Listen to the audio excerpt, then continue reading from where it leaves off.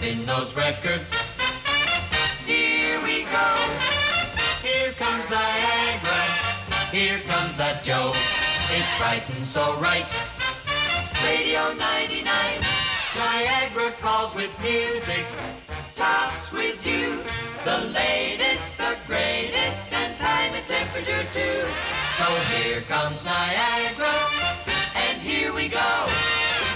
Hello, this is Joe Niagara. For the next 5 hours, you'll hear hit records on Punk Till I Die. From now to 12 midnight, Niagara calls. I put down a whaling pound of sound.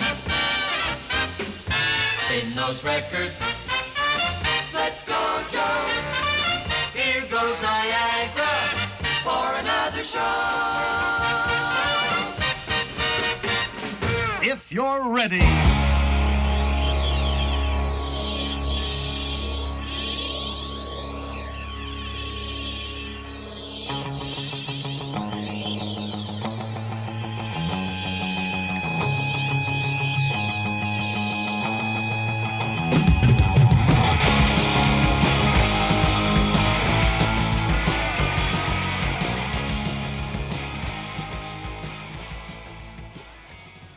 Hey everybody, welcome back to the Punk Till I Die podcast, episode number 59. I am, of course, one of your hosts, Tom Trauma, and somewhere out there is your other host, Liverpool Neil. Say hi, Neil. Hello. Hey, Tom, how you doing today on this fine Sunday? You know, it's a little cloudy today. It's actually cooling down a little bit. It has been such a hot summer that it's sort of a relief. Yeah, well, don't get too excited. It was cool here yesterday. Actually, it was only in the low 70s yesterday, but today it's up in the mid 80s again. So you'll get that. It's supposed to be like next couple weeks are supposed to be cool, which is nice for going to work and whatnot. But by the same token, summer's short. I like to lay by the pool and drink beer, so you know it's kind of a mixed bag. Dude, this whole thing. I mean, this whole year is so fucked up. I'm losing complete track of seasons. You know, and exactly whereabouts we are. I mean, geez, we're almost in football season starts. I think training camp's open next week. Yeah, we're in August already. Isn't it weird? Because it seems like the year has gone very fast, and I've been saying this, and I might have already said this, so forgive me if I'm repeating myself, because that's what I do. The year seems like it's going fast, even though the individual days and weeks seem to be crawling. You know what? That's a really good point. I think it's good. Well, for me as well, it's been because we had 4 months of working from home. At least now I'm going into the office 2 or 3 days a week, which breaks up the week a little bit, which is good. There's some definition of your week. Exactly. Yeah, and a lot of people are like, "Yo, crazy going into the office. What are you thinking?" I'm actually loving it, to tell you the truth. Because there's nobody there, but B, because it breaks up the monotony of the week, right? It gets you out of the house, and I don't know. So I must say I'm not but. Yeah, the seasons are just like disappearing. It's like at work we still have. I think I told you this. We still have stuff up about it snowing because we started this in mid-March. Yeah, and in a couple of months we might be getting snow again. You know what I mean? It's crazy. And I do actually want to talk about this, but I think we'll push this back a little bit because I want to talk about the effect the years sort of started to have on us mentally. But first, I think so we did a couple of shows in a row where it was just the two of us. Yes, sir. And then we ended up doing a couple of interviews in a row. We interviewed I hope everybody's listening. If you're listening in order, this will be no shock to you, but we had Eric from Territories. Very friendly guy, very fun guy. I really enjoyed that. And then we had the Godoy brothers, who were also very friendly guys, very nice, and we enjoyed that very much, but very different types of interviews. Oh, yeah, very, very different, yeah. Yeah, the Godoys don't pull any punches about anything. And it's funny, I was thinking about it, since we've been doing this, and this is our 59th episode, we have only 3 times really had to wrestle with what I would call self-censoring. Yes. I think the first time, because we've had people on that were really randy and really, filthy or whatever, but it was Randy. Coming from the 70s, buddy. What? Randy. Don't hear that term so much anymore. We're pushed the envelope a little bit about stuff. Yeah. But the 3 times, the first one I think was probably when we had Todd Evans on in the early 20s. Todd from Guar, right? But it was such a wild ride that I felt like we had no control of that show. Right. And it was just sort of. And I don't mean that in a bad way. It was fun. It was like going down a water slide where you're like, if I go any faster, I'm going to flip over the edge. Right, just hold on for grim death, yeah.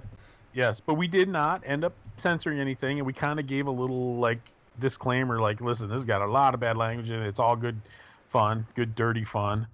And then later, I don't remember, it was in the 40s, we had Joe Queer on. Yeah. It would have been in the 40s, I think. 40s, and it for was sure. a situation where Joe was a great guy, very open, didn't hold back on anything. We sort of tried to help him not get too political, but he couldn't help himself. And he definitely said some things that I think to the average person nowadays, whether it should be or not, was sort of like inflammatory. So we definitely wrestled with, I think, whether or not to just sort of leave it or cut chunks out. And ultimately, I think we always try to err on, we're more anti-censorship than we are anti-offending people. Yeah, exactly right. Yeah. So then we have the Godoys, and once again, very friendly guys, very funny guys. Definitely not what you'd call in the political mainstream in the punk rock world. Not these Which is days, fine. right? Not these days, for sure. And we don't have any issues with that. And as a matter of fact, a lot of what they said honestly really resonated with me. Yeah. Because you do tend to get, when you're young, you're independent, and you are like, we're going to be these self-governing, contained things, and then somewhere along the lines you buy a house and you get married, and you do tend to sort of buy into the mainstream ideology of what life is going to be like. I'm very guilty of that. I'm sure you are too, to a certain extent. Oh yeah, for sure. And then you talk to guys who are in their mid-50s and are still living a truly sort of punk lifestyle and look at everything through that filter, and you're just like, wow, this is... It sort of made me feel like a sellout. Well, they certainly have their shit together, and they have their very definitive idea of what the way people should live, right? I mean, I don't know if I'd describe it like that, because they definitely, because I think, both of us are the type, we like a little more comfort in our lives, I think, maybe than those guys do. I don't know. I'm sure they live well. It's not like they're living in tents or something. But oh, you know what? No, I mean, tattoo artists make a very good living. So I'd imagine they live very, not very, I'm sure they're comfortable. Let's put it that way. I'm sure they're not on the street. You know what I mean? I'm sure they do very well. They're very well together. They're very well thought out. They don't drink. They don't do drugs. They never have. You know what I mean? So they're They also are not. One of them said something real early in the interview that I think Borch, he said, nobody's ever accused the Godoys of being fakes, or nobody's right, or what you see is what you get. But they definitely use some language that you and I don't use on the show, and that it's a little it's sort of shocking to hear nowadays. Right, it's something you don't hear every day, and I'm sure some people that heard it were probably kind of upset and were like, did a double take and kind of thing, and And it's funny. So then it goes back to us as far as what's our responsibility. Is it our responsibility? Because it happens so fast when you're doing an interview and somebody says something, and at the time you're just kind of like, oh, you're kind of shocked, but then you're moved on to the next thing. Right. No, and they did. They were on to the next thing immediately, and and the context is important too, right? So yeah, absolutely. And it's I think there will be people who say you need to take them to task for that. But these are 50-something-year-old guys.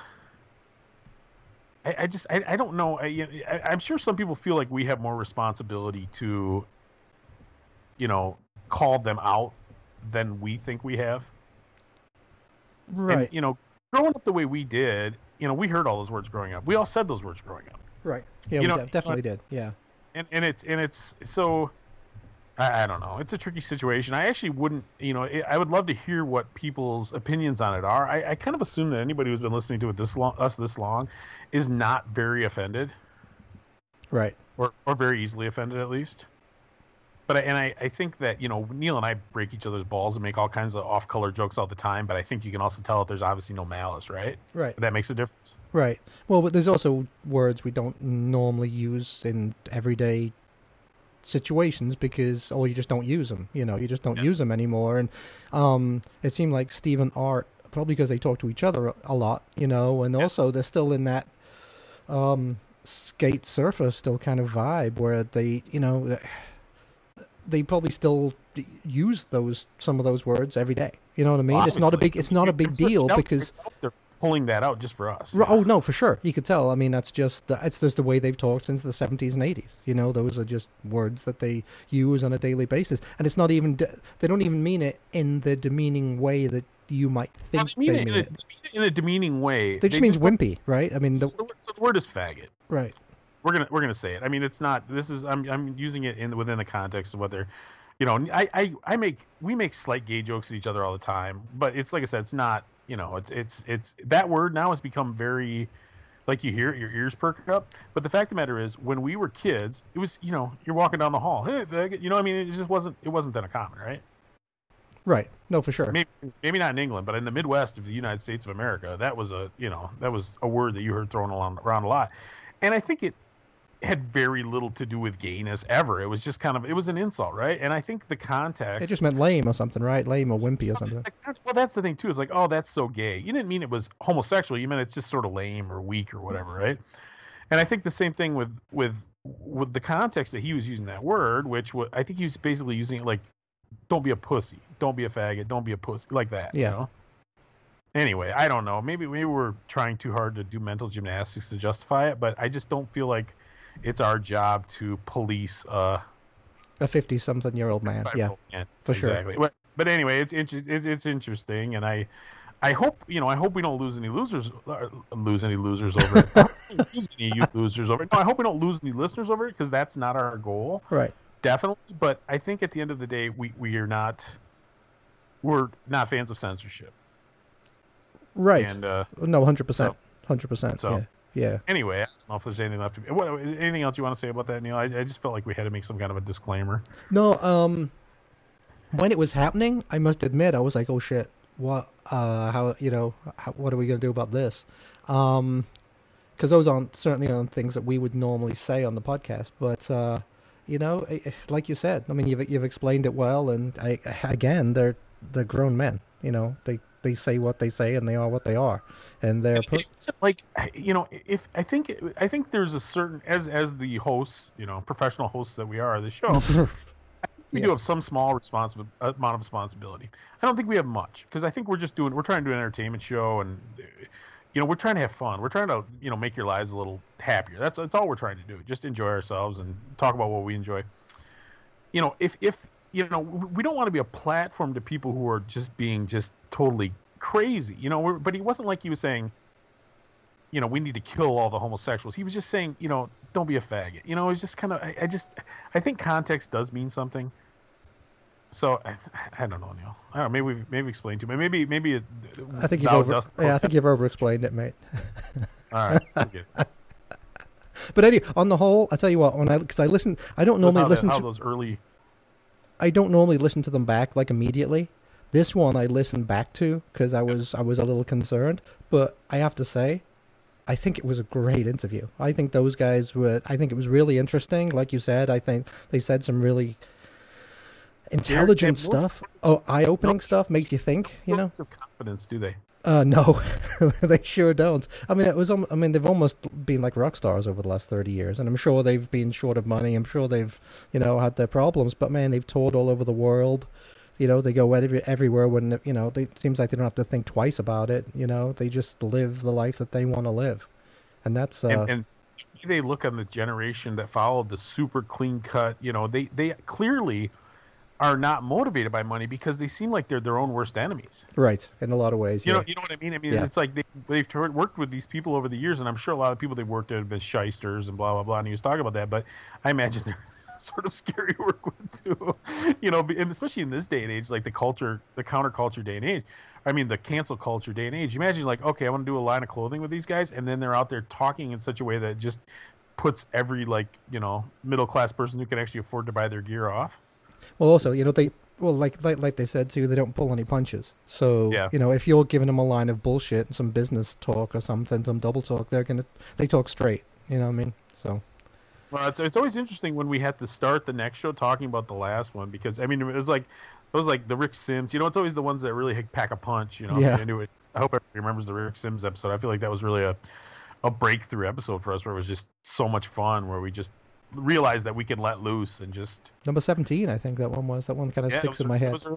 Yeah. I actually just shared that with someone the other day because they were having a conversation about, wasn't that Offspring song a cover? And I'm like, here, listen to this. It's a little long, but it's really funny. It explains the whole thing. Yeah. So if there's any new listeners who started at the end with us with all the new episodes, go back and listen to episode 17 because that's a damn good one. If you're a new listener and you started with episode 58, well, they might. Well, yeah, I think we. Last time you ever listened. Well, I think yeah, I think yeah, it's true. If they start with number 58, they'll be like, "What what's wrong with these guys?" Yeah. I mean, at one point, the brother said, "Oh yeah, like early Screwdriver, they were great." I mean, he was clearly just like. I mean, he was pushing the envelope as far as he could at that point, Well, I tell you the truth. I mean, I kind of agree with him. Early Screwdriver, but before they turned into Nazis, that first album is fucking great. I have never heard it. It's been toxic my whole life. You know what I mean? So I never even. I mean, they do a song called "Antisocial," which was covered by one of your favorite bands, I think, from Atlanta. Who's that band down in Atlanta? The Anti-Heroes. Anti-Heroes. Yeah, except they changed it to Anti-Hero, I think, or something. But yeah, I mean that's a Screwdriver song, "Antisocial." Stank of white power stuff on them too. I wonder if that was part of it. Yeah, probably. That's the first album, the pre-racist Screwdriver, right? Yeah, because that first album came out like '77. It was on Chiswick. I'd accidentally Googled the wrong one. I'd be listening to the racist stuff, and somebody'd find out. Yeah, I mean it's basically sped up pub rock is what it is. Huge Nazi. I shave my head. I have no hair, people. I think they actually do a Rolling Stones cover on it, like all punked up. But yeah. So anyway, that's that. So one thing they mentioned that really struck home with me was about listening to like that the Sex Pistols album and hearing the beginning of Nevermind the Bollocks where it's got the like the crunch of army boots and then that Steve Jones guitar chord. So I've been itching to hear that song ever since. So why don't we start out with that? Why don't we let our first piece of music be "Holidays in the Sun" by the Sex Pistols? Okay, there you go. "Holidays in the Sun" by the Sex Pistols.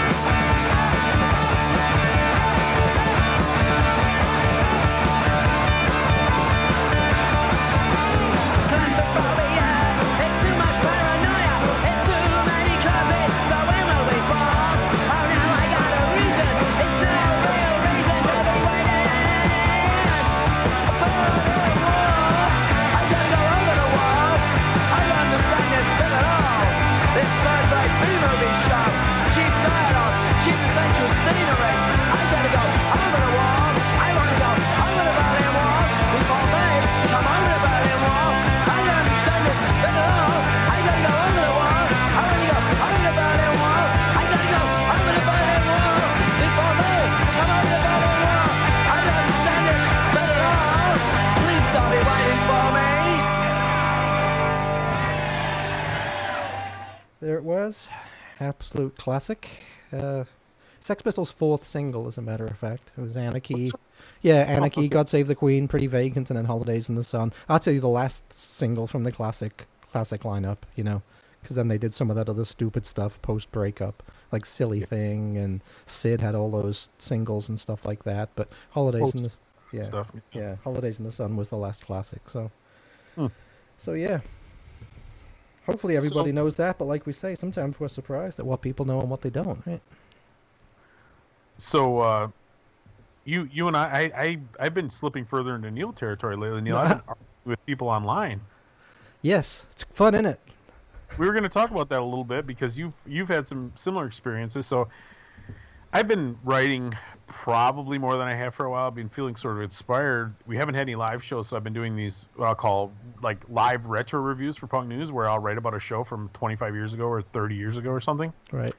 And of course, can be a little tricky. Sometimes I'm able to. I've a couple times I've been able to have a video of most or all the show actually, or find a set list or something. So I've been able to kind of piece it together from memory and also use some sort of archival materials. See, now that's interesting. So when you do that, is it different when you see the video than you remembered it? Not so much. Huh. Okay. I mean, at least the key things. But like I did that Social Distortion Ramones tour from '92, and I couldn't find a set list from the show I saw for either band. I couldn't find video of either band, so I had to kind of, you go to like Setlist FM. It's got all the set lists. Yeah.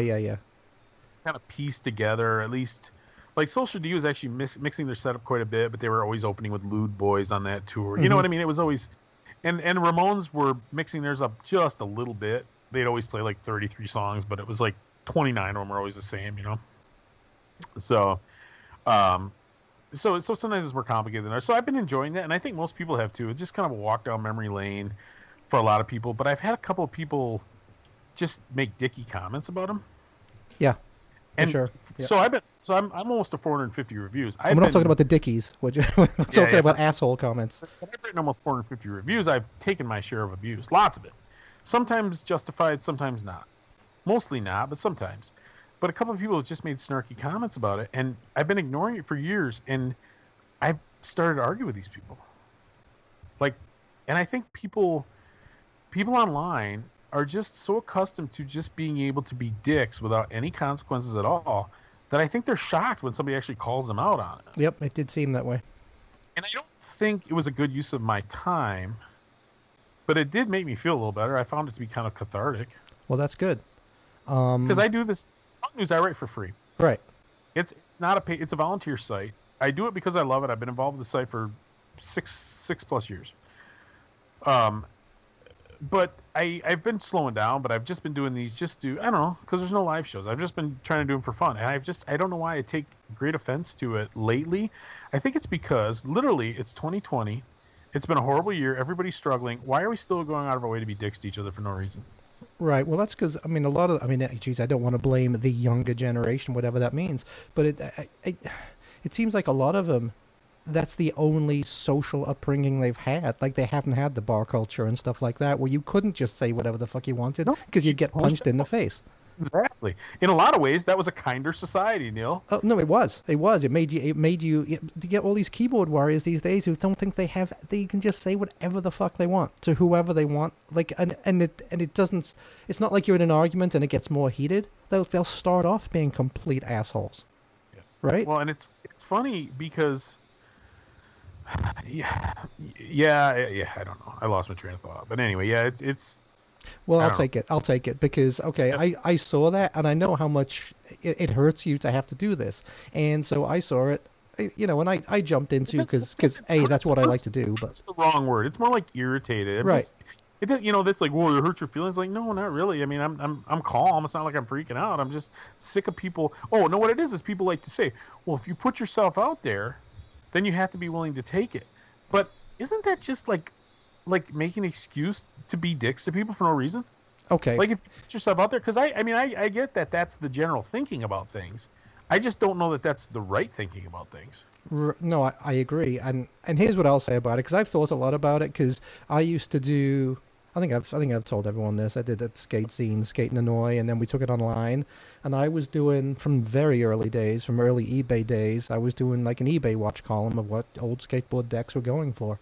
And I would do a monthly thing on that, a monthly blog on that. And so you would, how would you distribute that? Would you email it, or people would have to come see it on your? It was on the website. It was Okay. it was on the website, but it would literally take me. It would probably take me 8 to 10 hours every month to put it together because I had to do the research on the decks and stuff like that. What it was, and then I'd write it up in a funny way and give some history and this was their fourth graphic and this was on Santa Cruz or whatever, and so it took a lot of work, and. And you were doing it for nothing. You were doing it just as like a public service. Yep, and literally thousands of people from around the world loved it. I mean, I still get people asking me today, to go back and do it again. And some people raised a bunch of money for me and bought me some debt. I mean, it was cool. It was really well. It was really well taken. And in fact, we interviewed someone who remembered it, right? One of our interviews. I think it was Rick Johnson from Mustard Plug. Yeah, from Mustard Plug. Yeah. So anyway, but it was the same kind of thing. I'd get probably 1 a month, 2 a month, people writing in being complete assholes about it. And listen, there's a way you can do it. Okay, yeah. If you want to give criticism and say, hey, listen, you got some information on that one wrong. It wasn't Santa Cruz, it was Kryptonics, and it should have been this graphic instead. That's fine. Take that all day long, and I'll make the changes. And thank you very much. But if it's just someone saying, you're an asshole, you should do these every other week. Hey, stupid. Hey, stupid. Hey, these are easy. You should pump these out 2 or 3 times a month. They're really easy. All you do is go to eBay and steal some pictures and do that. And I'd be like, in the early days, I was like, well, tell you what, mate. If it's that easy, you fucking do it. You set up your website. You throw that shit together. And then soon you'll have thousands of people watching you too. But guess what? They never fucking do. Yeah. So... So that's one thing. Go ahead. See, that was one thing I said to the one guy. I'm like, well, the good news is I'm close to retiring on this. Yeah. And since you already know how to do it better than I do, there'll be an opportunity there for you. And then then strangers can be a dick to you. Yeah, exactly. So I guess I've got to, and in fact, that's what made me stop doing it in the end. Because I'm putting effort into this. Yeah. I mean, there's nobody's making any money doing anything, and I mean, I would hate to say it, but the same thing could happen with this podcast. Fortunately, almost everybody, I mean, really everybody who writes in has just been enjoying it and supporting it. But if we start getting letters every week, where it's like, what are you guys doing? You're just 2 old dickheads sitting around talking about stupid stuff. I mean, I don't know how much of that we could take before we'd be like, screw you guys. We put a lot of our own personal time and effort into this, and go piss on somebody else's parade. Yeah. So I mean, I've got kind of a blind. You watch, this will get like 7 negative letters, like they're dicks, racist, obviously homophobic because you let a guy say a word that we don't like, and No, but I've got a blind spot when it comes to this because of that, right? So and it's annoying. So I shouldn't be so thin-skinned, but you can get 100 letters. You can get 100 letters telling you what you're doing is fun as hell and they love it, and then you just get the one that says you're an asshole and you should be doing this. You should do it more. You got this wrong. You got that wrong, and do your research better and stuff. And so that's the one that sticks with you. Yeah. And in the end, it just got me so pissed off that I was just like, what, fuck it. I've got better ways to spend 8 to 16 hours a month on this than. You even have, with skateboard decks. I mean, the research can't be that easy. It's not even like you have Wikipedia. I mean, I can go on Discogs and say, hey, this is the 4th album by such and such. It came out in 1982 or whatever, but the there's not that much resources available to you for the other. God, no, there wasn't. It got to be, and that's one of the reasons why I started doing it in the beginning, was because there was basically nothing out there. There's a site called Art of Skateboarding, which was done by a friend of mine that has a lot of history on it, and I would use them. But my site actually became like, there's a couple of skateboard books, and they link to my site as being the as being the research. So it's kind of interesting. I almost became one of the I wouldn't say one of the experts, because I certainly wouldn't call myself an expert, but yeah, there really is nothing. So it would be actually kind of difficult, because I could I've got a really good collection of old skateboard mags. I've got like every Thrasher from like 82 to 98 or something like that. So, but I go back and look through those and look at the deck ads and stuff like that. So, but especially in the 90s, it got to be nearly impossible. Because in the 80s, you had like your Mike McGills and Tony Hawks, and they'd do one board, and the graphic would basically last 2 years, you know? Yeah. But in the 90s, they'd be pumping new graphics out basically every other month. Because, limited quantity. Because the they weren't screening the decks anymore. I mean, so they could do them. They could turn them around real fast. So, and these skaters would come and they'd go. They'd burn out real fast. Some of the pro skaters in the 90s, they'd only be around for maybe a few months, you know. But anyway, but you're right. And getting back to the main story, I agree. And my advice to anyone out there: if you're writing in and criticizing something on a free site, I would just say, come at it with some professionalism, and B, actually have some, like, if you come at it, if one of those people had come to you, Tom, and said, hey, listen, you know, thank you for putting your review up, but I think maybe you're misremembering this. Or if they'd said, you know, maybe the next time you do it, maybe put a bit more detail about the actual set list, or you know, something. Well, I would, but it was 25 years ago. No, but you know what I mean. I mean, if they got some actual positive suggestions of how to make it better, rather than just saying, man, this was bullshit, I don't even know why I read this. I say, well, okay, in that case, don't fucking comment on it then. But the funny thing is, so, you know, it's I don't know what the exact breakdown is, but say for every 100 people that read something, 5 people think it's shit, right? Mm-hmm. But only one person feels it's necessary for them to stop what they're doing and actually say that. Right. And make sure that you know that they think what you're doing is shit. Right. So I don't know. Anyway, it's you know, I got to tell you, it's the year starting to weigh on me. I know it is. It's just because it's been a tough year for everybody. My year hasn't been any worse than anybody else. Don't get me wrong. I'm not crying. We're okay. We're okay financially. We're okay. You know, we got space to move around a little bit. It's fine. But it is starting to get to me, and it's come to my, you know, it's just starting to acknowledge the fact that, you know, school's probably gonna be, if it reopens, it's gonna be weird. My wife and I are finally got to the point where we try to go on a nice vacation every fall. It's like, well, that's probably not gonna happen. You know, it's just starting to, everything's just starting to wear on me. My daughter blew up her car. I told you that. You know, it's just like lots of stuff going on, and it's just like I just felt like I didn't want to take it, and I shouldn't. And I'll probably go back to just ignoring. But for like 1 week, I just wanted to argue, and it actually made me feel better. So, well, I mean, I guess I should thank them. Yeah, yeah. So thank you. What's your face, you dick face? Pretty much.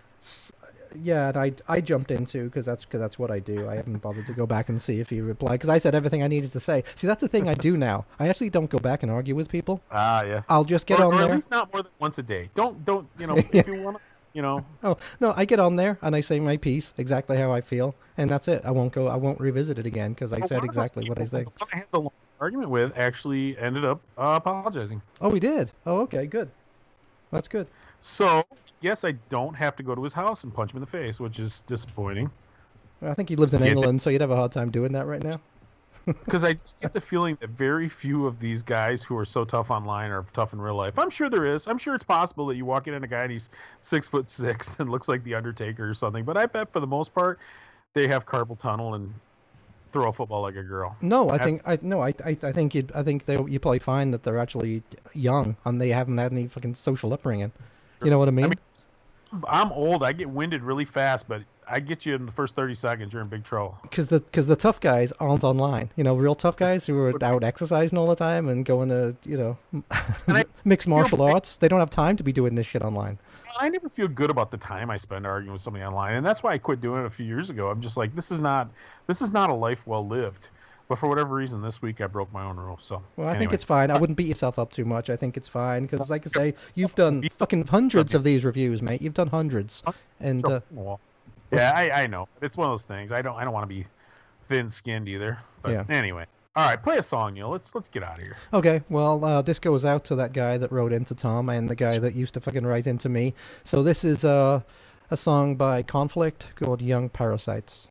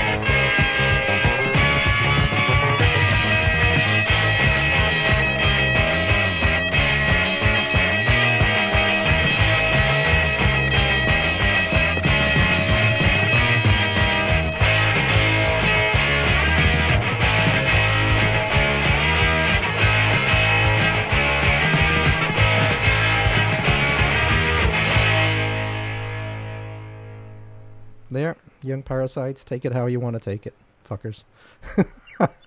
There you go. Yeah. Yeah. It's yeah. Like I said, it's like online etiquette is. We've decided that such and such a stuff is online etiquette. It's just how it works. But I'm going, really? Why is that? Why are we? I don't know. Why are we?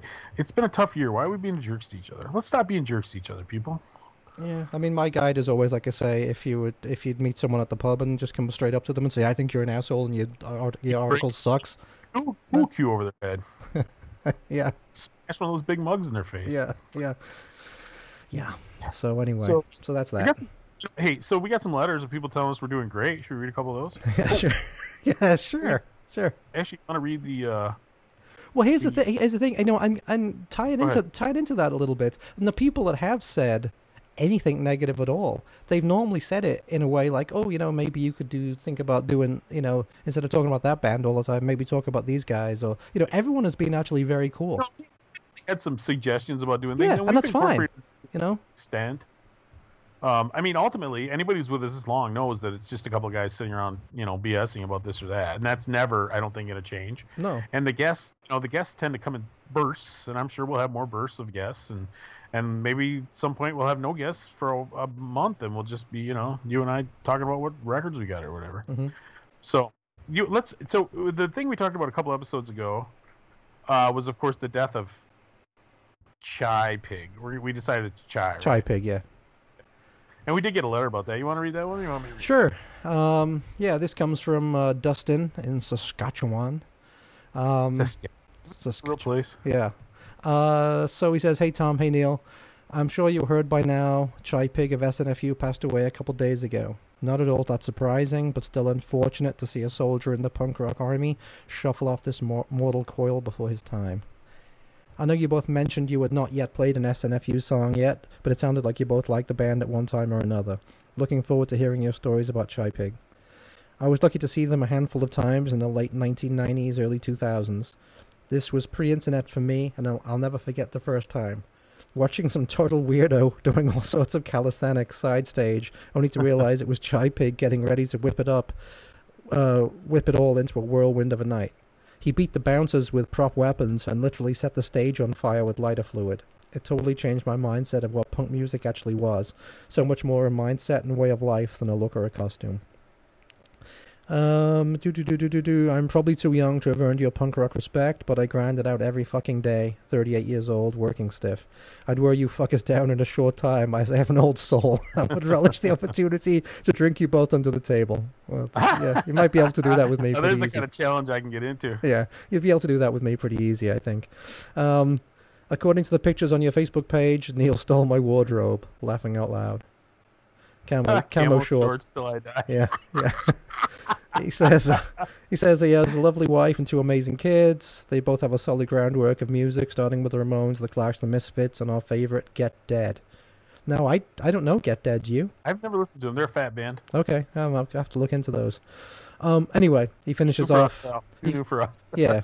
He finishes off, had to reach out as I feel like we are friends. Thanks for turning me on to the Dead Boys. R.I.P. Chai Pig, punk till I die. See you later, this side or the other. Dustin from Saskatchewan. So, hey, thanks, Dustin. Thanks for writing in. That was absolutely excellent. And we'll have to check out Get Dead. But you know us, if we don't like them, we'll be sure to say. Well, and it's funny because it seems like it's less like don't like and more like just hadn't had time to get into, you know? Yeah. Because I tell you, the next band I need to check out, I need to listen to Dillinger 4. I'm getting it from multiple sources that I really need to check this band out. So they're on my short list. I think I that's going to be interesting actually, because as good as I know a couple songs, and I thought they were pretty cool. So we'll see. And as good as Dillinger 4 were, I think a lot of bands have done stuff now in a similar vein, so you might not get as much out of them as you did if you'd listened to them like when they first started, you know what I mean? Mm-hmm. So that'll be interesting actually to see. But they're good. There's no doubt that they're good. So anyway, that was a good letter. Thanks, Dustin. Interesting, because if a band's around for a long, long time, I think where you started to get into them is so important, because I meet people take a band like NoFX, where I was there not exactly at the very beginning, but pretty early on. So I really love their early albums and don't really care for a lot of the later ones. But a lot of people I know who are 10 years younger than me got into them on the later albums. So that is always, it's almost like the first one you hear is always your favorite. Not always, but Right. you know what I'm talking about? Yeah, I do. Yeah. Like that entryway, I mean, I know kids, God, this is embarrassing, right? I know kids who like never listened to the Misfits until like the Graves era Misfits stuff came out.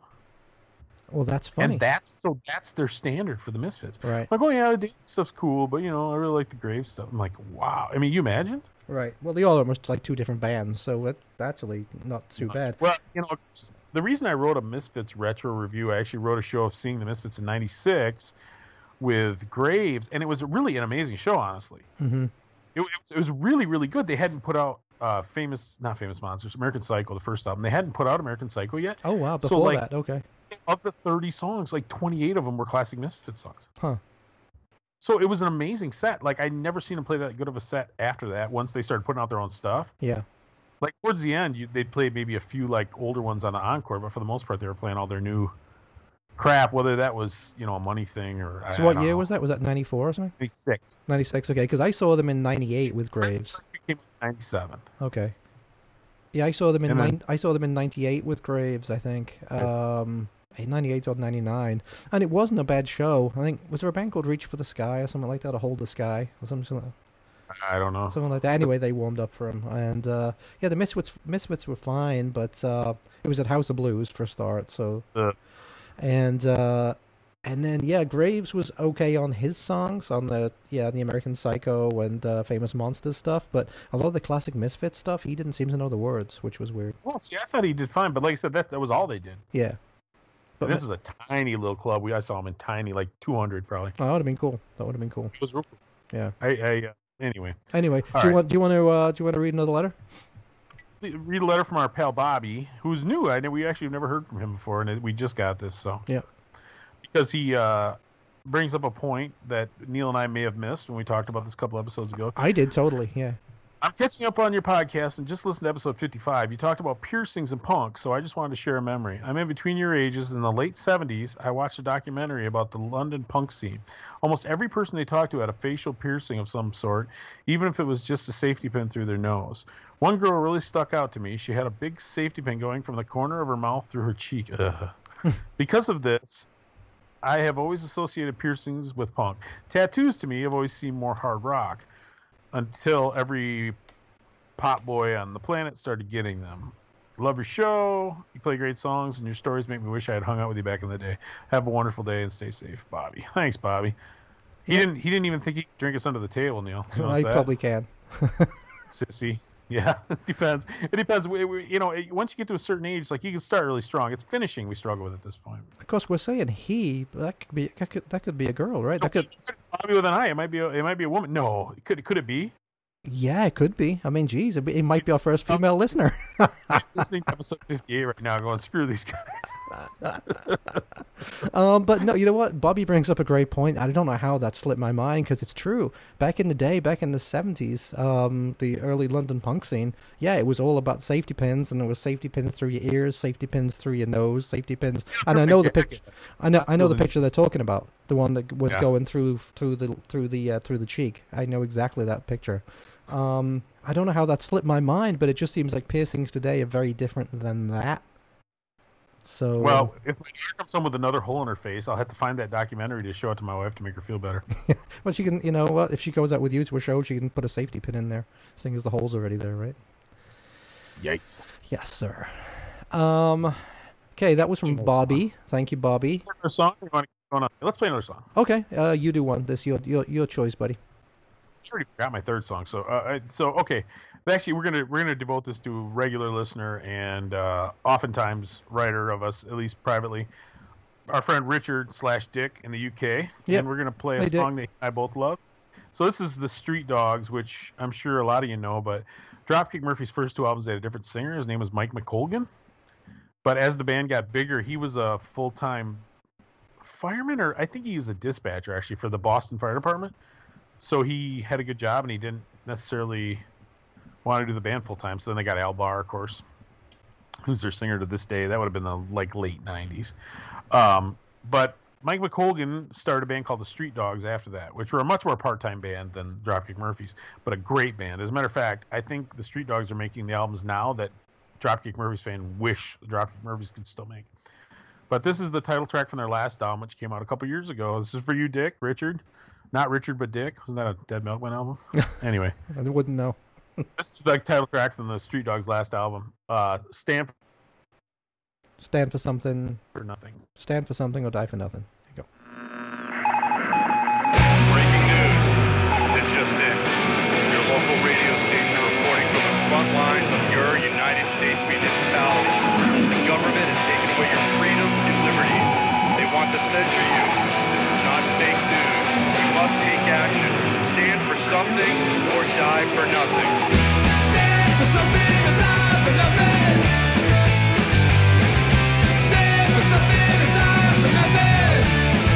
America ripped up, borders are shut, flames up, futures out, orange crystals take her out. Children lack any hope and behold into no streets of global side of hope. Like a ninja really go. Partisans pick a side, unity has never. Can we do what will you do? A little spew and hate a fool. Let's break the glass. Let's make a move. Remember blues 22. You're blaming me. I'm blaming you.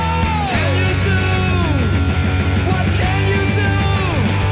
We have to stand for something or just die for nothing. Only revolution will take us out of this. Color, class, and fear never takes us anywhere. We have to stand for something. We have to stand for something. We'll die for nothing.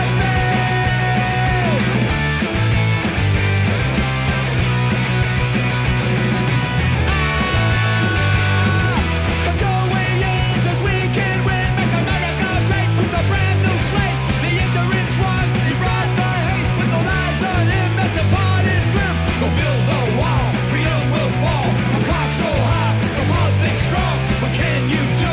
What will we choose? With the leaders spewing hate, and it's nothing but a blue. You're blaming me. I'm blaming you. We have to stand for something or just die for nothing. Only revolution will take us out of this.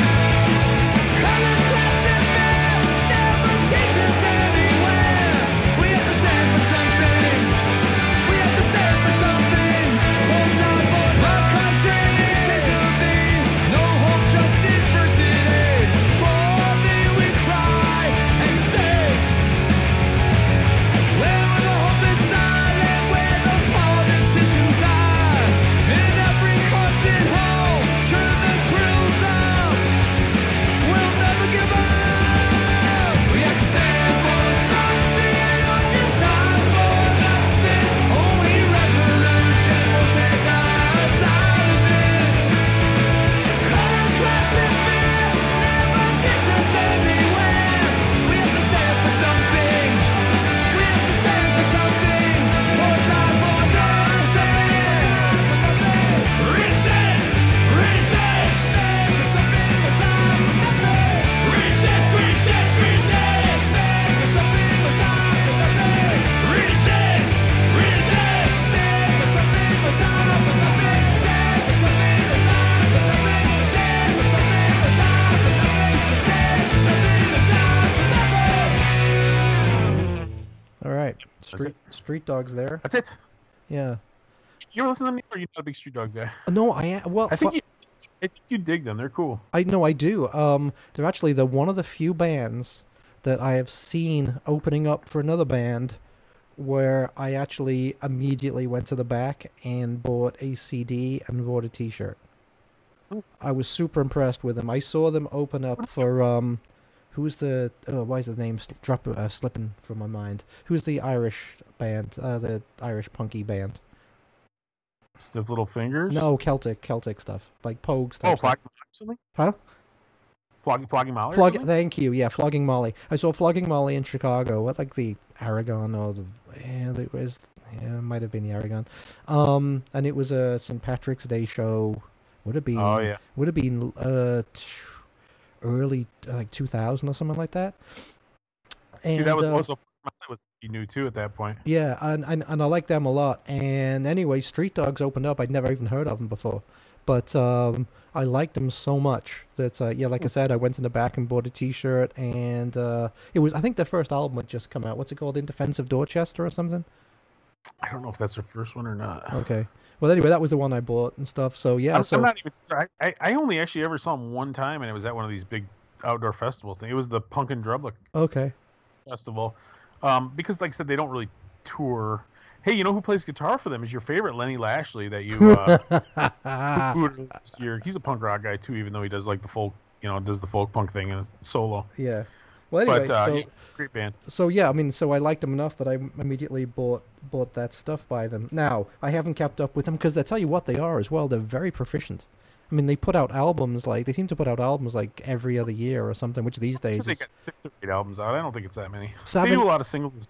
Savin Hill is the first album. Savin Hill, and that's the one. It's got doesn't it have In Defense of Dorchester on it? But anyway, Right. Savin Hill was the album, the first album that I got from like 2003. So it must have just come out. They have a connection to Tang Records, I know. Yeah, but they also, I think a lot of their recent singles and stuff have been on Pirates Press. Okay, yeah, that looks right. Yeah, because they were on Hellcat for a while, right? It could be too. Yeah, I mean they've done like 6 or 7 albums, I think, right? The original Dropkick Murphys albums were on Hellcat, if you remember. Yeah, that's right. And then eventually they have their own label, and I'm making the air quotes because it's really like a major label subsidiary kind of thing, I think. Oh, okay. So they must still move a few units.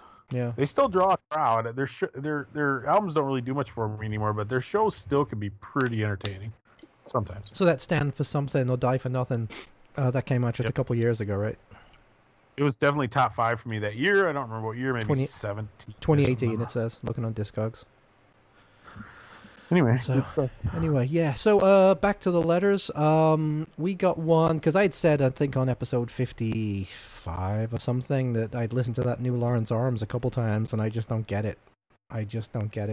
And someone agrees with me, which was good. Our good friend Josh from Iowa, from Des Moines. Once again, to remind people, we've had a long-term correspondence with Josh because he was the one where when we gave our top 10 albums that you should buy if you're starting a new vinyl collection, this is the same Josh. Oh, okay. Yeah, it was a good one. Yeah. Yep.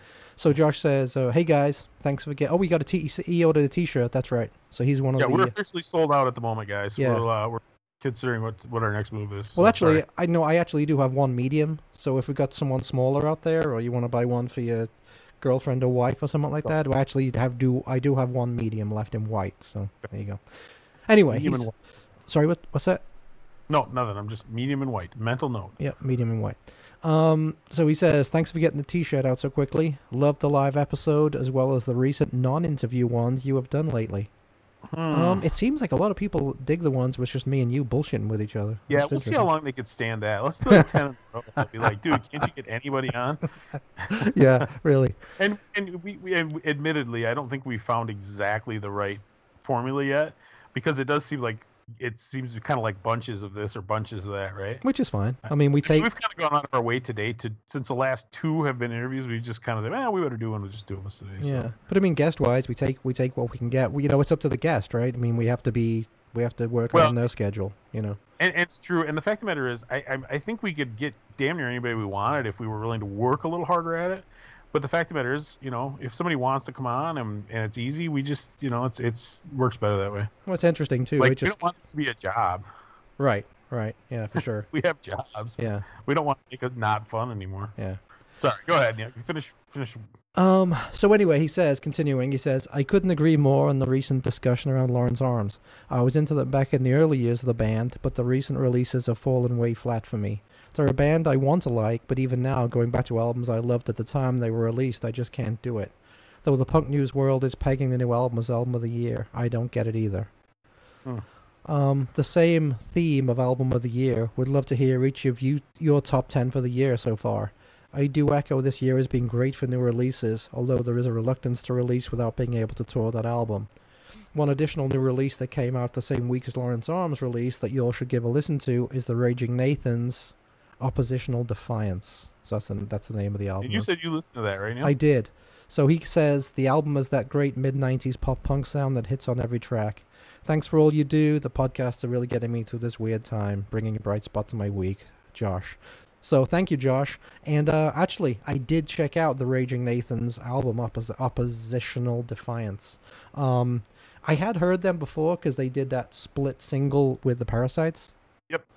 Which So the guy who runs, and if I'm wrong, forgive me on this, guys who are listening now, but Josh from the Raging Nathans is the guy who runs Rad Girlfriend Records, I think with his wife or something. Okay. So he, we should probably have him on too. That Rad Girlfriend does a lot of cool stuff actually. Now they're from Cincinnati, I believe, right?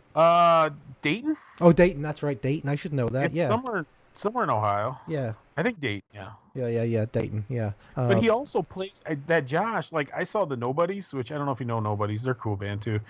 90s dirty pop punk stuff. He was touring with them as their second guitarist. I saw him play with the Dopamines as their second guitarist. Like Okay. Like, I kind of joked him. I think I said, like, "What do you just sign bands where you want to be their extra guitar player?" That's funny. Because he does a lot of that. But anyway, I mean, he's working for a living, right? Yeah, it does. No, for sure. If you can make a living in the music business, man, Exactly. more power to you. But anyway, I did actually listen to that. I downloaded it and listened to the Raging Nathan's album, Oppositional Defiance, and I really like it. It is going to go definitely in my top 10 of the year so far. I've listened to it maybe 3 times, and it's good from start to finish. I actually looked for the vinyl, but they had one vinyl release I wanted, but that one had sold out. It's like white with red splatters or something like that, and that one had sold out. So I'll probably just get the black or the... No, actually, the black had sold out too. The black was limited to 200, which is interesting. So I think I'll get another different vinyl color of that, but I definitely want to support the guys and buy that album from them, from Rad Girlfriend Records. So yeah, you should check that out, Tom. I think you'd like it a lot. I have one of their earlier albums, and I do like it, so I should check that out. Yeah. I've been meaning to. I mean, okay, so do you want to get into this a little bit right now? Just like, can you name like a top 5? You want to do like a top 5? No, let's do it on the next show, because I've actually got a top 10. I actually gave some thoughts to this. Right off the top of my head, I think I have 6. Okay. Yeah, I came up with... I was surprised. I surprised myself. I came up with 10 really easily. I've actually got like 13. We're over halfway through the year. I suppose that's not... Yeah. But a lot of... I mean, if we're being honest, at least a couple of them that we were talking about really early in the year are still at the top of the... Oh, for sure. Yeah. Top of the list. Yeah. So but let's do LPs only. Let's do... Yeah, LPs only. Yep. See, you think you can do 10? Easily. I mean, I'm looking at the list right now. Oof, I don't know if I can or not. I've got 12 on the list, and I can kill 2 of them. If I do 10, Neil, I'm probably going to have to do a couple of thrash metal ones. Okay, well, that's fine. Which I know you hate. Well, my number one's going to be Morrissey, so that's fine. That's true. That's like the exact polar opposite of thrash metal. Yeah, it is. But yeah, great album. So yeah, I came up with... Yeah, like I said, I came up with like 12 or 13. I had 999 on mine originally, but I killed that one, so that one didn't make my top 10. So, yeah. Well, let me read one more letter, and then you can play a song. All right. I don't know what we're gonna do. Then we're officially at that point scriptless. No, we got. We'll just have to. But I think it's cool. So I've sent stickers. So I still have stickers. So if you want some stickers, keep sending us your address. You can either send it to our email at punktillidie77@gmail or gmail.com, or you can just message us on the Punk Till I Die podcast on Facebook if you private message us. Yeah, and also, we have presence on Instagram too. I actually did put some stuff up on our Instagram. Okay, so I must admit, I haven't not even looked at that yet. I don't even think I followed on my personal account, so I guess I better get to work. Yeah, you should probably follow it. Yeah, so it's just Punk Till I Die on Instagram. My kids use Instagram, and I just go on there and like their pictures to boost their self-esteem. That's literally the only. I don't have anything against it, but I never got in the habit of using it. Yeah, I look at it pretty much as much as I do on Facebook, and actually that's how I got the Godoys. They're not on. They don't have a Facebook presence at all. They're only Instagram. I can hardly stand to look at that either. So okay, but just to get it out there, so people don't get confused in case they're sending it to the wrong address and wonder why they can't get through to us. It's punktillidie77@gmail.com, and Punk Till I Die as a whole, it's got 2 L's. Till has got 2 L's. So if you're just sending it to the email address with 1 L, you're not going to get... Yep. I don't know where that's going, but it's not going to us. So it's Punk Till I Die with 2 L's at Till.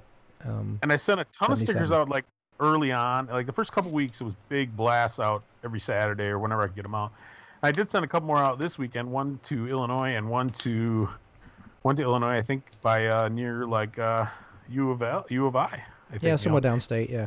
Yep, and then some to Australia. There you go. More convicts getting stickers So free. well, it's funny because we do. There's definitely some people listening in Australia. Yep.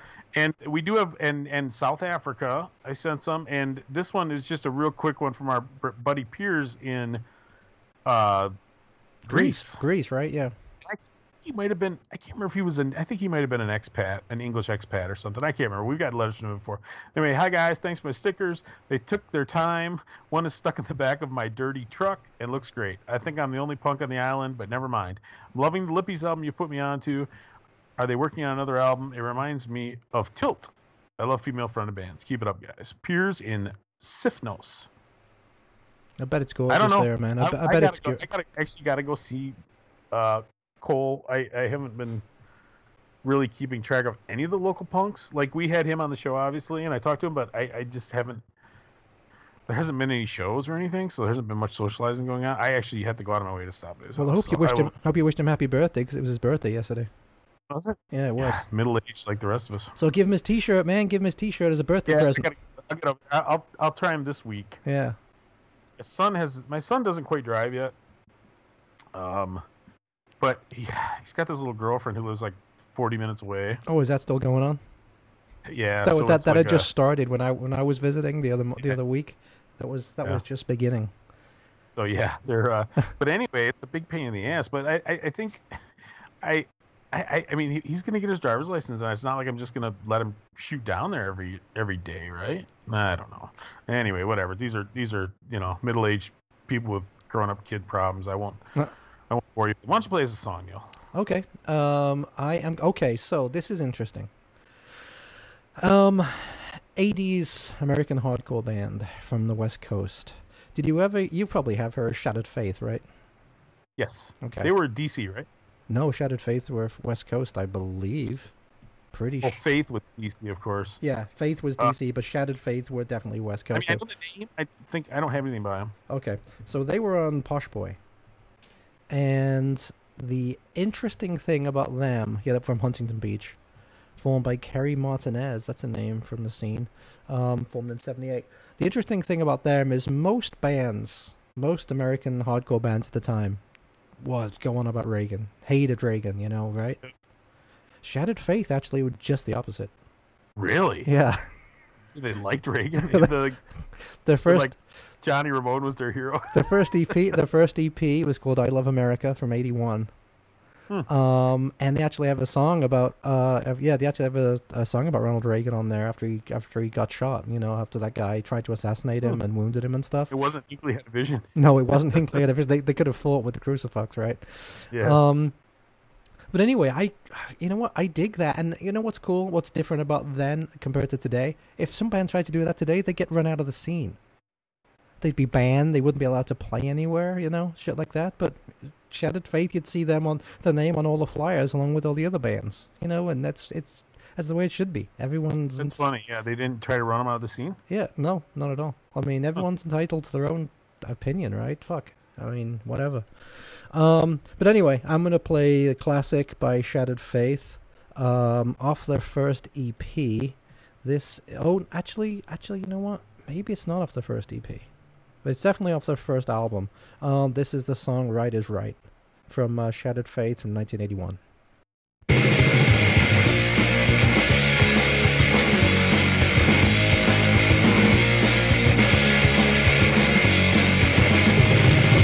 Burning flesh, fill the air. People rage and buildings everywhere. Blister fire, surround your life. Forced to live in a midnight strike. Cruel and human, they have no soul. Roman soldiers took all control. Yes, they lost the battle without a fight.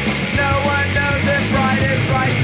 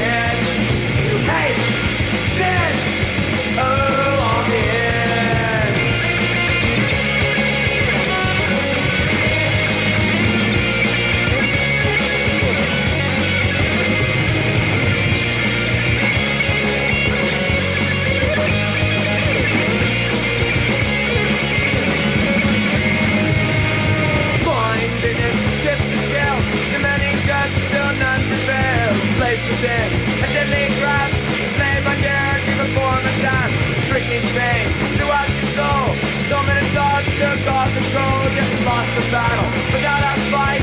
No one knows if right is right. To hate, to sin and again. To hate, sin, oh, this is the end.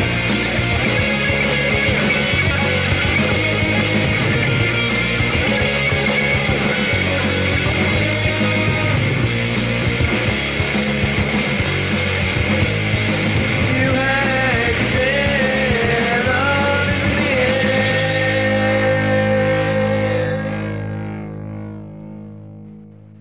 So there, absolutely classic American early hardcore song. And you know, people today would say that's not hardcore. That sounds more like punk rock to me. And actually, I want to go off on a rant about that in a second.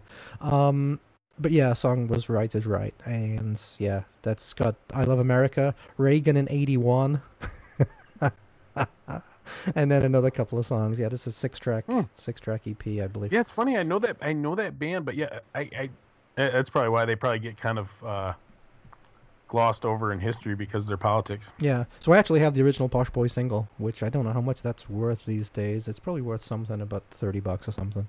But anyway, yeah. It is a weird ideology right now because punk has become so sort of center left politically, just like sort of settled for that for whatever reason. Yep.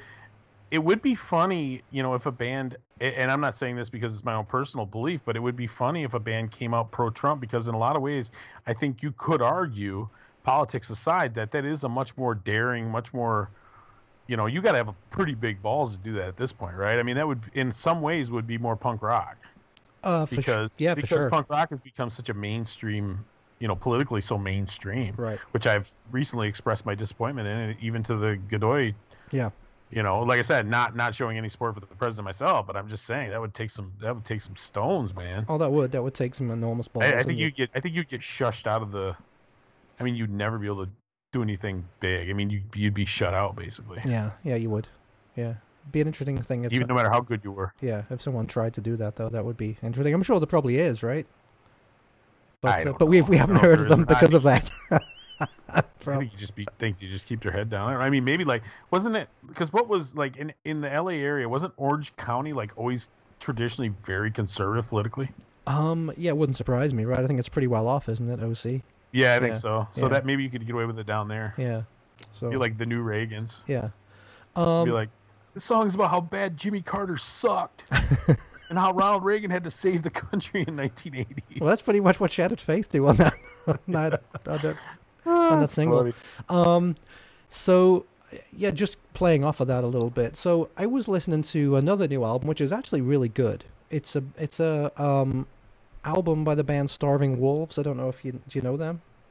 Starving Wolves? Yeah, there was a Ricky Frankel loved that band. He was a big early pusher of that band. Yeah, so they actually just released an album just like last week or something called True Fire, and it's got famous people in it, I believe. A lot of the bands they're in I don't know, to tell you the truth, but I know it's almost like a Sniper 66, whoever that is, and the Bulimics, and I don't know, some people from other bands.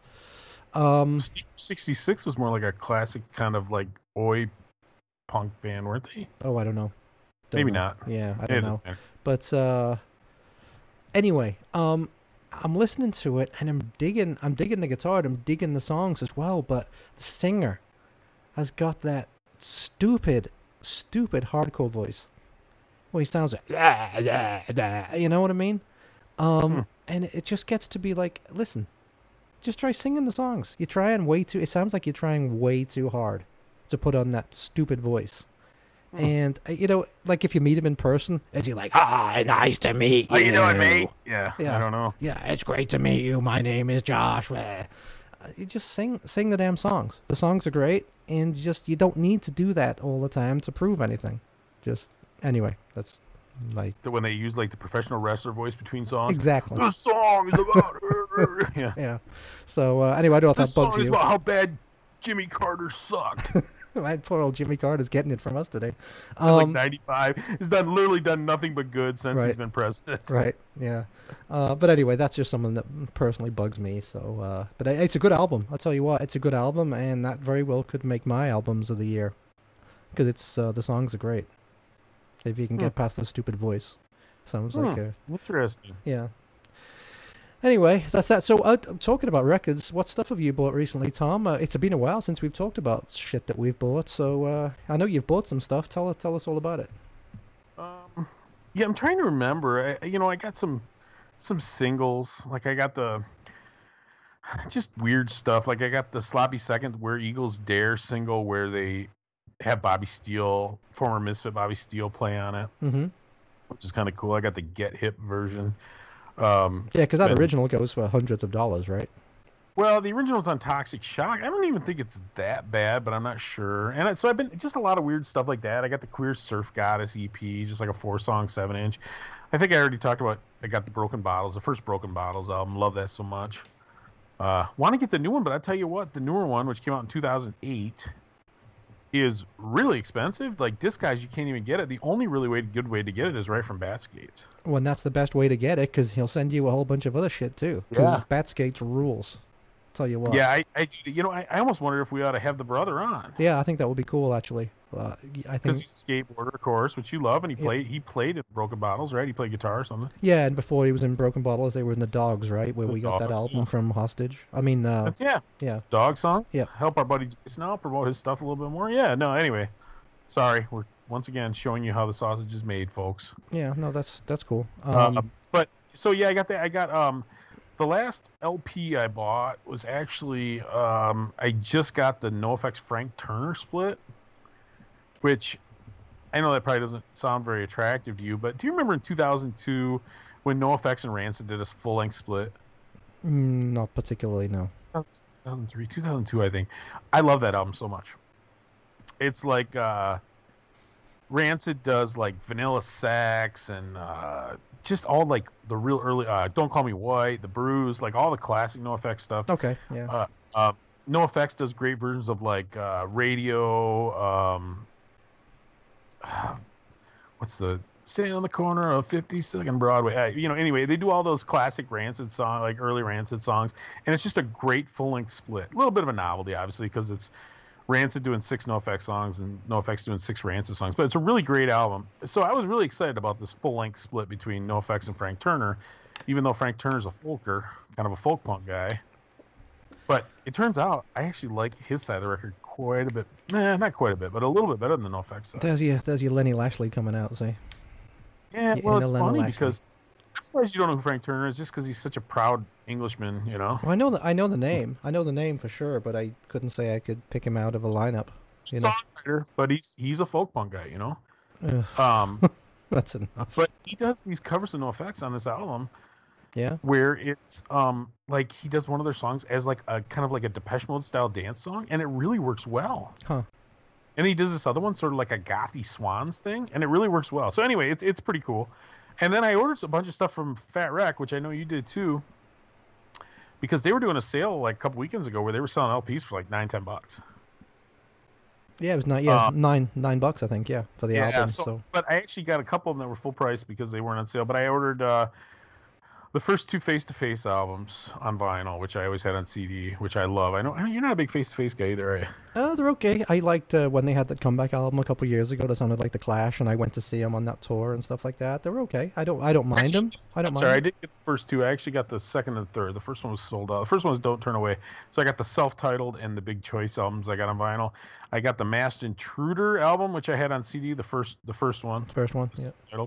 For $9. And then I got one other one. I can't remember what. Oh, the newest Teenage Bottle Rocket. I hadn't bought that yet. Yeah. That was what the heck's it called? Stay Rad.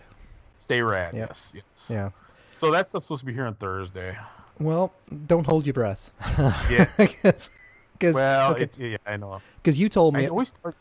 I always tell you, Neil, never go for the expedited shipping because it doesn't mean they get it in the mail right away. Well, here's the thing. Okay, so you told me about that sale, so I jumped on it immediately too because $9 is amazing for an album, right? So I went on this. The regular shipping for 4 albums for me. Now I didn't do the expediting, just medium mail. It was like $6. Mm-hmm. That's not bad for 4 albums. That's actually really good for 4 albums. All right, we'll see because the luck I've had, or not luck I've had, with things being sent media mail. It's taken a good 3 weeks to get to me. And so I don't want to do that anymore. So I bought 2 albums on. What difference does it make? You have enough records to listen to. You'll be fine. No, I don't want to be. No, you know what it is? I can't. I get frustrated at the United States Postal Service. I get completely because there's no reason for it. And if I want them, I want them. And especially because yours are getting delivered to your house. I live in an apartment building with a completely open vestibule, and so they just leave the packages in there. So it could have been stolen. So I want it as soon as I can in my hand, right? So, do you think that the weed smoking, bacon cooking, multi-generational family below you is going to steal your records, Neil? No, but I think that anybody else can wander in from the street while they're buying said weed. Next time I'm in Skokie, I'm going to come a day early and I'm just going to wander through your vestibule and steal your records. But no, it's the people that are coming and going all day buying the weed. That's the problem, right? Gotcha. So, but anyway, so I ordered 2 things. I ordered the Teenage Bottle Rocket covers album. Where they just do all Which covers. Which is solid. It grew on me. I actually didn't love it at first, but it grew on me. Yeah, it's good. And I also bought, I'm blanking on the name now. That Australian band that Ricky Frankel turned us on to. Clowns? Yeah, Clowns. Yeah, they had their album on there for like $9. And I really like that album. In fact, that's made my top 10, I think, for this year. I think it was. No, it had to be last year. Actually, it was. Yeah, you're right. It didn't. Yeah, that's right. It didn't make my 2020, but it made my 2019. I think. Doesn't that suck when you miss a record the whole year? Like I've had that before. Like at the end of 2018, I'll buy a record that came out 2 months earlier, and I'll be like, "Oh my gosh, this is so good!" And then you spend the entire next year listening to it. And the big one for me is City Mouse. Man, I've never had one of their albums make my top 10, but I freaking love that band. Well, I'm the same now with fucking Territories. Like I would have put that album as album of the year, but it's 2018, you know. Yeah, that was on my top 10. But anyway, so I ordered those 2 albums, and oh Jesus, I hate it. For a start, Fat Wrecker clearly don't have their shit together as well as Pirates Press do. Because Pirates, it's funny you say that because this is a huge label. They have their shit together. You don't get to be as big as Fat Wreck is. With being a total disaster. They didn't ship it for almost 2 weeks.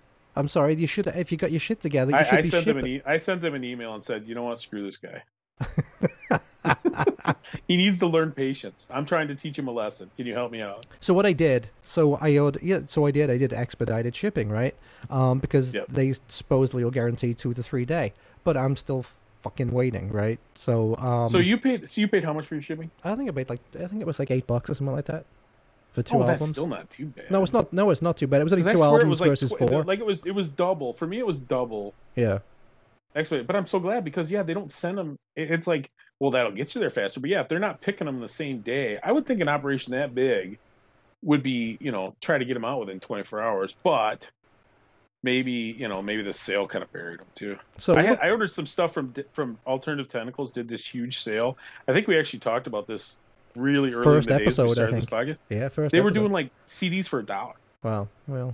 So I ordered like 20 something of them, and I ended up getting. I think I ordered like 22 of them. I ended up getting like 26 of them because for every one they didn't have that I ordered, they just put 2 different ones. So I just got this huge box of CDs, but it literally took like 2 months. And the box is still in the corner, not opened, right? I maybe have opened half of them. So this is. But I maybe opened half of them for like my wife and I were going on a car trip. So I opened like half of them to bring along, but I'm like, oh, she's not gonna like that. She's not gonna like that. But stuff that was like the Dicks and stuff that's a little easier to listen to. I opened. So that's our word of the day, isn't it, Neil? Dick. That's our word of the day. Being a dick, being treated like a dick, listening to the dicks. I'm coming to hate the United States Postal Service. I thought you were gonna say you hate the Dicks. I was gonna be like, screw you, dude. Their Kill from the Heart album rules. Hate the Dicks, wasn't that the name of one of the songs? I hate the police. I don't know, I was being funny. Well, in that case, ha. United States Postal Service. So get this. In transit, Saturday, August 1st. Expected delivery, Friday, July 31st. So somehow they're going to come back and deliver it in a time machine, I guess. Because expected delivery is before they're still in transit. And it's been in transit for over a week, and I paid for expedited shipping. So fuck the United States Postal Service. You know what? Like the Postal Service in Britain is so great, Neil. No, what's better, though? That's the problem. Who's got a better post office? You know what's better? Amazon. Amazon gets me shit next fucking day. Well, Neil, I gotta say though, because I was sitting on my couch this morning, I don't know what time, 10 o'clock or whatever, and the Amazon person rolls up with the record. Exactly. And the thing that, it did irritate me a little because I pre-ordered it, and it came out Friday, and I didn't get it till Sunday. I wish they could coordinate. Once again, first world problems. We sound like babies, but I wish they could get on the release date. Of course, I had the files for it anyway. I've been listening to it for 2 weeks, but anyway. But anyway, it just irritates me so much. Bloated government institution versus, I don't know, Amazon's got its problems, believe me, I know. It's run by an asshole and all that stuff. But what they do, they believe in customer service and they get their shit out. Yeah. You get it when you expect it. I refuse to insult the post office. I still think it's a great institution. I think they're doing a great job. Especially you, Mike, down there in Florida. Well, I don't blame... Neil might think you're a jerk, but I like you. I don't blame the postal guy that brings it to my house. He's not the one I blame. It's the whole bloated infrastructure they've got, which is incredibly inefficient. Well, it's the old, no competition thing, makes for strange work. Anyway, so I don't know when I'm going to get... There's lots of government institutions that I would absolutely love to blast. I just think post office to me is one of the better ones that I actually appreciate. Better? Basically, they don't know where my package is. They basically have no idea. It's somewhere between LA and here. It's all part of Operation Screw Neil. Well, fuck them. Half a century we've been doing this. Yeah. All right. Hold on a second. Hold on a second. I gotta tell you what else I bought recently because you went over your stuff. So let's see. I bought a couple of Creepshow albums. Creepshow, the bands for the psychobilly band from Canada. Oh yeah. I got one in the first album. I think I got it was white, and then the second album I got in purple. Then I got a Morrissey compilation album called Swords, which was all B-sides and unreleased tracks, which is fantastic. That was, I think I just got that a couple days ago. Actually, I've been waiting like 3 weeks for that. Thanks, United States Postal Service. And then I got two on the way from Europe. So this one is actually no, one of them is from the States. I'm sorry, but it's a French release. So, Two Boy Army. I had you play one of their songs early on when we were doing that swap album thing. Okay. Yep. That was Gary Newman's. Yeah, Gary Newman's band before he did his solo stuff. So is similar sound kind of. Yeah. So the big one that everybody knows is Cars obviously was the Gary Newman one, right? Yep. And then Our Friends Electric was the huge hit in England off the second Two Boy Army album. But I've actually gone back to the first one. The first album they did had a bit more electric guitar in it. It's a bit punkier. But funny story. So in '79, summer of '79, my friend up the road. His family did a house swap. They used to do that with families in Europe. They did a house swap with a French family, and basically vacation. Yeah. So we went to live in these people's house in France, and they came and lived in Wallasey for a month. A month. Yeah. So Spud invited me to go. So in the middle of France, in the middle of summer, it sounded great. We were 16. It sounded awesome. So we went. Unfortunately, it wasn't. It was a city called Angoulême, which is right in the middle and not very particularly well known. So we went there, drove through Paris on the way. It was pretty cool because we took the boat and drove. Oh, so you went with his family? Sorry. I didn't explain that well. I went with his family. His family did the swap, so I was staying with his family. But anyway, then later his parents did some wife swapping, and that didn't turn out as well. But that's a different story for a different day, right? There's actually another funny story about that, but for another day. But anyway, there was one record store in town, and we went there one day, and it was a typical, being like punky kind of, but very cool, new wavy kind of record store in a very French way. There's like guys with berets outside smoking. You all thought that they were looking down on you. Smoking clove cigarettes, because they were. But anyway, they had this first Two Boy Army there. It was brand new, '79, and it was very, very limited edition in blue vinyl. And it was probably like 10 francs or whatever it was back then. And I was like, should I get it? Should I get it? Should I get it? And I walked out without buying it. And I've regretted it ever since. 40 years later, you've been haunted, so you had to go buy it. Exactly. I actually found that release on blue vinyl, which was super limited. I think it was on Beggar's Banquet, I think.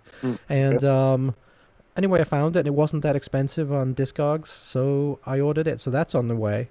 So again, United States Postal Service, who knows when I'll get that. Where was it from?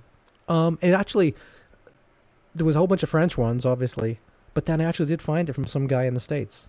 So he was probably house swapping with a family in France and actually spent the 10 frickin' francs and bought the thing. Yeah. So maybe. So anyway, you didn't get any plastic Bertrand while you were there? No, I should have done, right? I should have done. Yeah.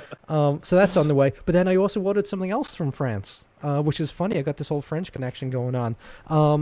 The first Johnny Thunders and the Heartbreakers, their classic album, LAMF. Yep. I don't want to get into a huge story, but anyway, the British press, the mastering was terrible. It sounds really muddy and shitty and stuff like that. And but anyway, supposedly the French press was supposedly much improved. So I looked up So you're how much. hoping that's the case. I looked up how much the French press would cost, and actually wasn't that expensive at all. But you just got to pay for shipping from France, right? So, I've got that coming, and I also ordered something else from this French store at the same time because I figured if I was ordering, Yeah, paying you for pay shipping for postage. one, I may as well get Yeah. something else I wanted from there. And actually, the price wasn't bad. So, So what's it cost to ship an LP from France? Like $25? I think it was something like that. Yeah, Because it's amazing. Even to send a 7-inch from Canada to the U.S. is like $10. yeah. I mean, it's crazy. It's barely. I mean, I only. A lot of the things that I'm looking for, like those little Boris Sprinkler singles and some of the Sloppy Second singles and stuff, they are mostly in Europe. It's hard to find them in the U.S. So that's why I always just kind of, unlike yourself, I just try to be patient. Just, as soon as one pops up, I'll hit it. But yeah, I pretty much refuse to order things from outside the U.S. Just I'm trying to make America great again, Neil. And just so everybody knows, he makes out like he's super patient guy. Every day we're like texting each other, and he's like, "This album's not here yet. God damn it!" The guy left again, and he's not here yet. And I'm trying to track it. And it doesn't show anywhere. I Zen like. Yeah, Mr. Zen. Well, what can I tell you? I blame it on you. You wind me up. Yeah, All I right. guess so. So it's play another song. Did I pick a third one? No, you didn't. So, well, I have a third one. So if I can play my third one, and then you can think about it if you want. Oh, you know what else I did get, Neil? And I want to give a shout out to these guys again. Anyway, of course we're friendly with the guys from Pirates Press, but one of the things they've been doing, you and I have talked about how picture discs are such pieces of garbage. Mm-hmm. So they've been doing these 12-inch singles where they basically will print one side of it, but it's like this laser printing, so you don't actually play the printed side, but they're really nice. So I did get the new like Slackers single from them and the double live album. Now, I've never been a huge third wave of ska fan, but I'm giving this thing a spin. It's definitely enjoyable. It's sort of, I think that the reason I never got into ska is because it's like good feeling music, and I prefer my music to make me feel bad. You're a miserable twat. Exactly. So anyway, that was the other thing I got. So anyway, yeah, play a song, and we'll come back and try to impart some words of wisdom on our lovely listeners, and I'll try to figure out a song. Okay, so I'm going to go back actually to what we were talking about before. Michael Graves fronted Misfits, because they actually had some great fucking songs. You're basically doing this just to be supportive of his recent political statements. Well, not so much because it's the Misfits, not his solo stuff, but still. So this is off. What year did Famous Monsters come out? It was like 98 or something? I think Famous Monsters was the second one, right? Yeah. So that's been like 99 or something like that. Okay. Anyway, this is the Misfits with Saturday Night.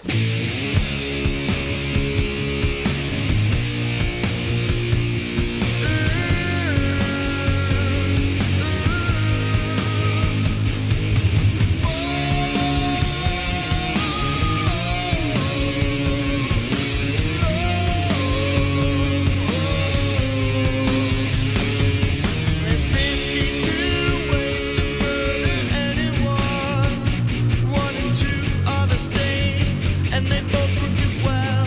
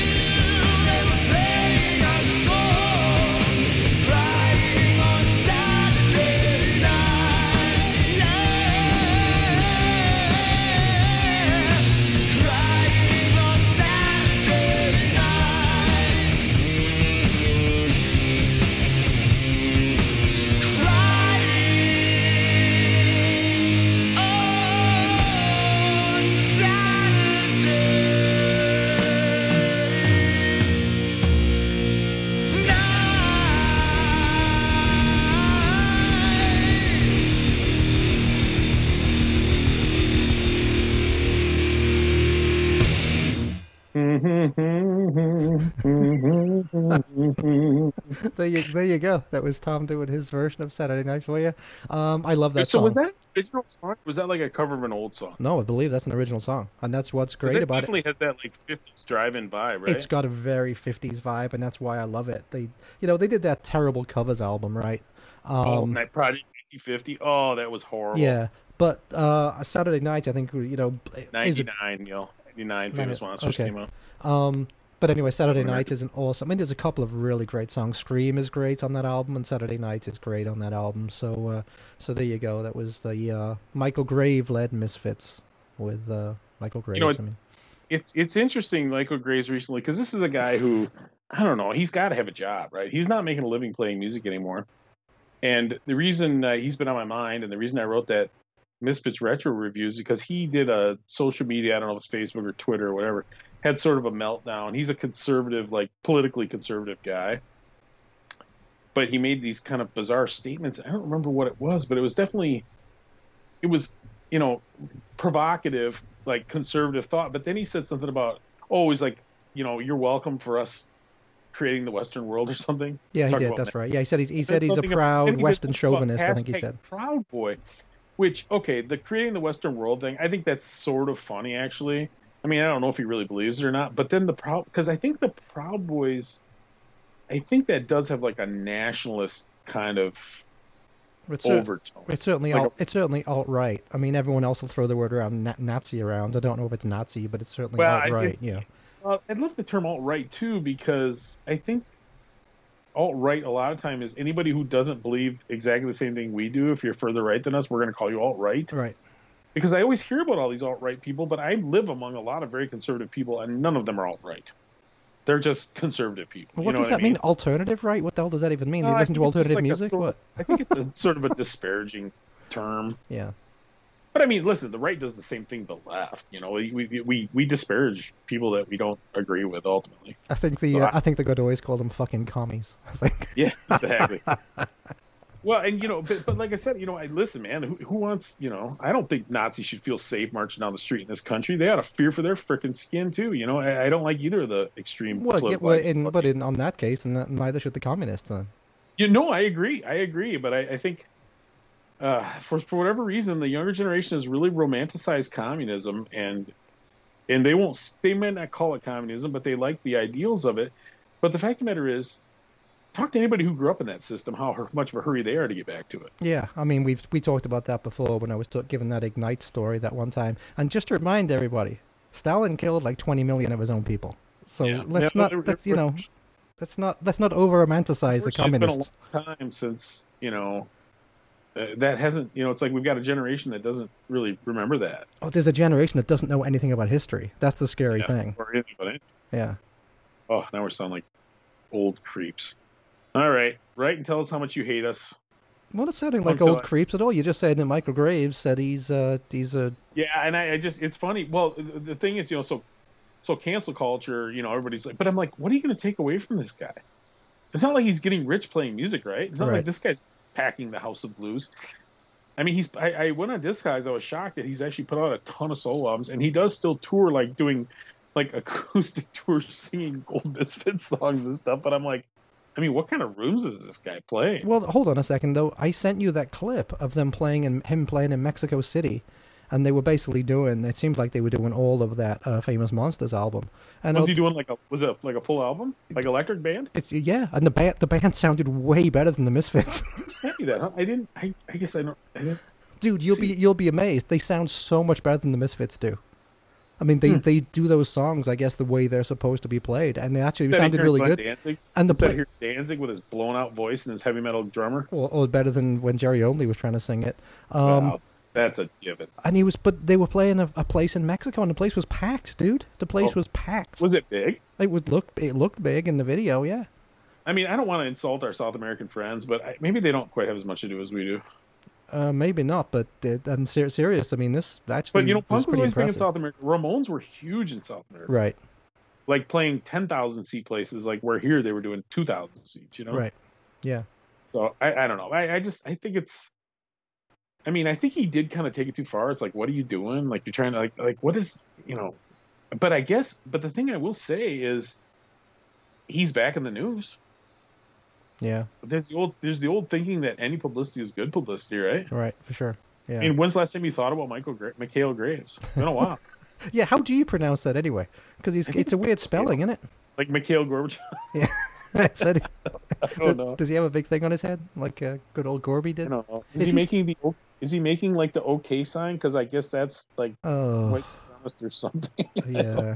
I can't keep track of all the stuff we're not allowed to do anymore. You know, Right. I made that joke, and I probably made the joke on the show about how it must be exhausting to, not be willing to do business with anybody. You have to carry around like a notebook of places we can't go to that restaurant chain. They donated to someone I don't like politically, or we can't get a tattoo at this parlor because the owner said something off color on Twitter in 1975 or whatever. It's just it's exhausting. Yeah, the owner touched someone's butt once 25 years ago. So, Exactly. we can't eat there anymore. Did you just talk about jokes? Did you just talk about a comedian or something? I don't know. I was actually thinking we might have a Punk Till I Die joke of the week at the beginning of every episode. Oh, boy. So we can tell Sweet. dad jokes. That's what it was, I dad get this- jokes. It was dad jokes, right? Yeah. Oh, dad jokes. I was going to say we're going to do punk joke. We're going to be losing a listener a joke. Yeah, well, I've got one for you. All right, What go you ahead. call a zoo with no dogs? I don't know, Neil. What do you call a zoo with no dogs? A shit zoo. There you go. Jeez. That's Wow. that's our dad joke of the week. You can thank me for later for that one. I will thank you later. What do you think of a Under song my yet, breath. buddy? Oh, I don't know. Well, what do I want to play a song to pick a song to play us out? Pick a song to play us out. Pick a song to play us out. Yep. Man, what the heck were we? I tell you what, I'll give you one. How's this? I'll give you one because you talked about it at the beginning of the show. Okay. Social Distortion, Opposite. Lewd Boy. How's that? What is that from, Neil? Lewd Boy? Is that from like an early single or Yes. something? It wasn't that one of the albums. Yes, it's an early Can you find a single. good version of it? Huh? Can you find a good version of it? I don't. Is it on like the compilation that has all the? It is Like indeed. the 19 Indeed, it is. It was also on. It was also on a very very early L.A. Posh Boy compilation that had like 45 Grave and shit like that on it too. Okay. So well, let's see. Was it in a single? I don't think it was actually. Mainliner was a single for sure. But Was it like a B-side? I believe it might have only been on what compilation was that anyway? There was one early LA compilation that had like I say 45 Grave and the Social Distortion song on it was Lewd Boy, so it was definitely on a compilation. So I'll definitely be able to find it. Okay. Well, all right then. I mean, any parting thoughts, Neil? Any parting thoughts? No. I don't have any parting thoughts at all. I'm going to look for jokes for next time. So how's that? Yeah, I mean, it'd be hard to top that last one, but How you know, about it? do It your made you best. laugh. All right, so get a hold of us. Yep. I am curious, actually. I'd be willing to listen to what people had to say about the last episode. Yeah. I'd like to know your thoughts as far as, are people offended or are people, do you feel like, I don't know. I'm just curious to hear people's thoughts. Like I said, I don't really want to lose listeners over it, but by the same token, at the end of the day, we don't really want to censor our content. So, anyway, Yep. thanks everybody for listening. You can get a hold of us, of course, at punktill, TILL, I die 77 at Gmail, and leave us a message on the Punk Till I Die podcast on Facebook. Yeah, So, and then you can look us up on Instagram too. Become a thanks for listening. This is Social Distortion Lewd Boy from one of their singles or something. yes, a compilation, I believe. How could hell be any worse? Is that it? No, something No, like that was the first Bad Religion album. Well, there you go. right. So yeah, so everybody, stay safe, stay free, all that good stuff. Thanks for listeing. Yep. Talk See to you next later. time. All right, bye.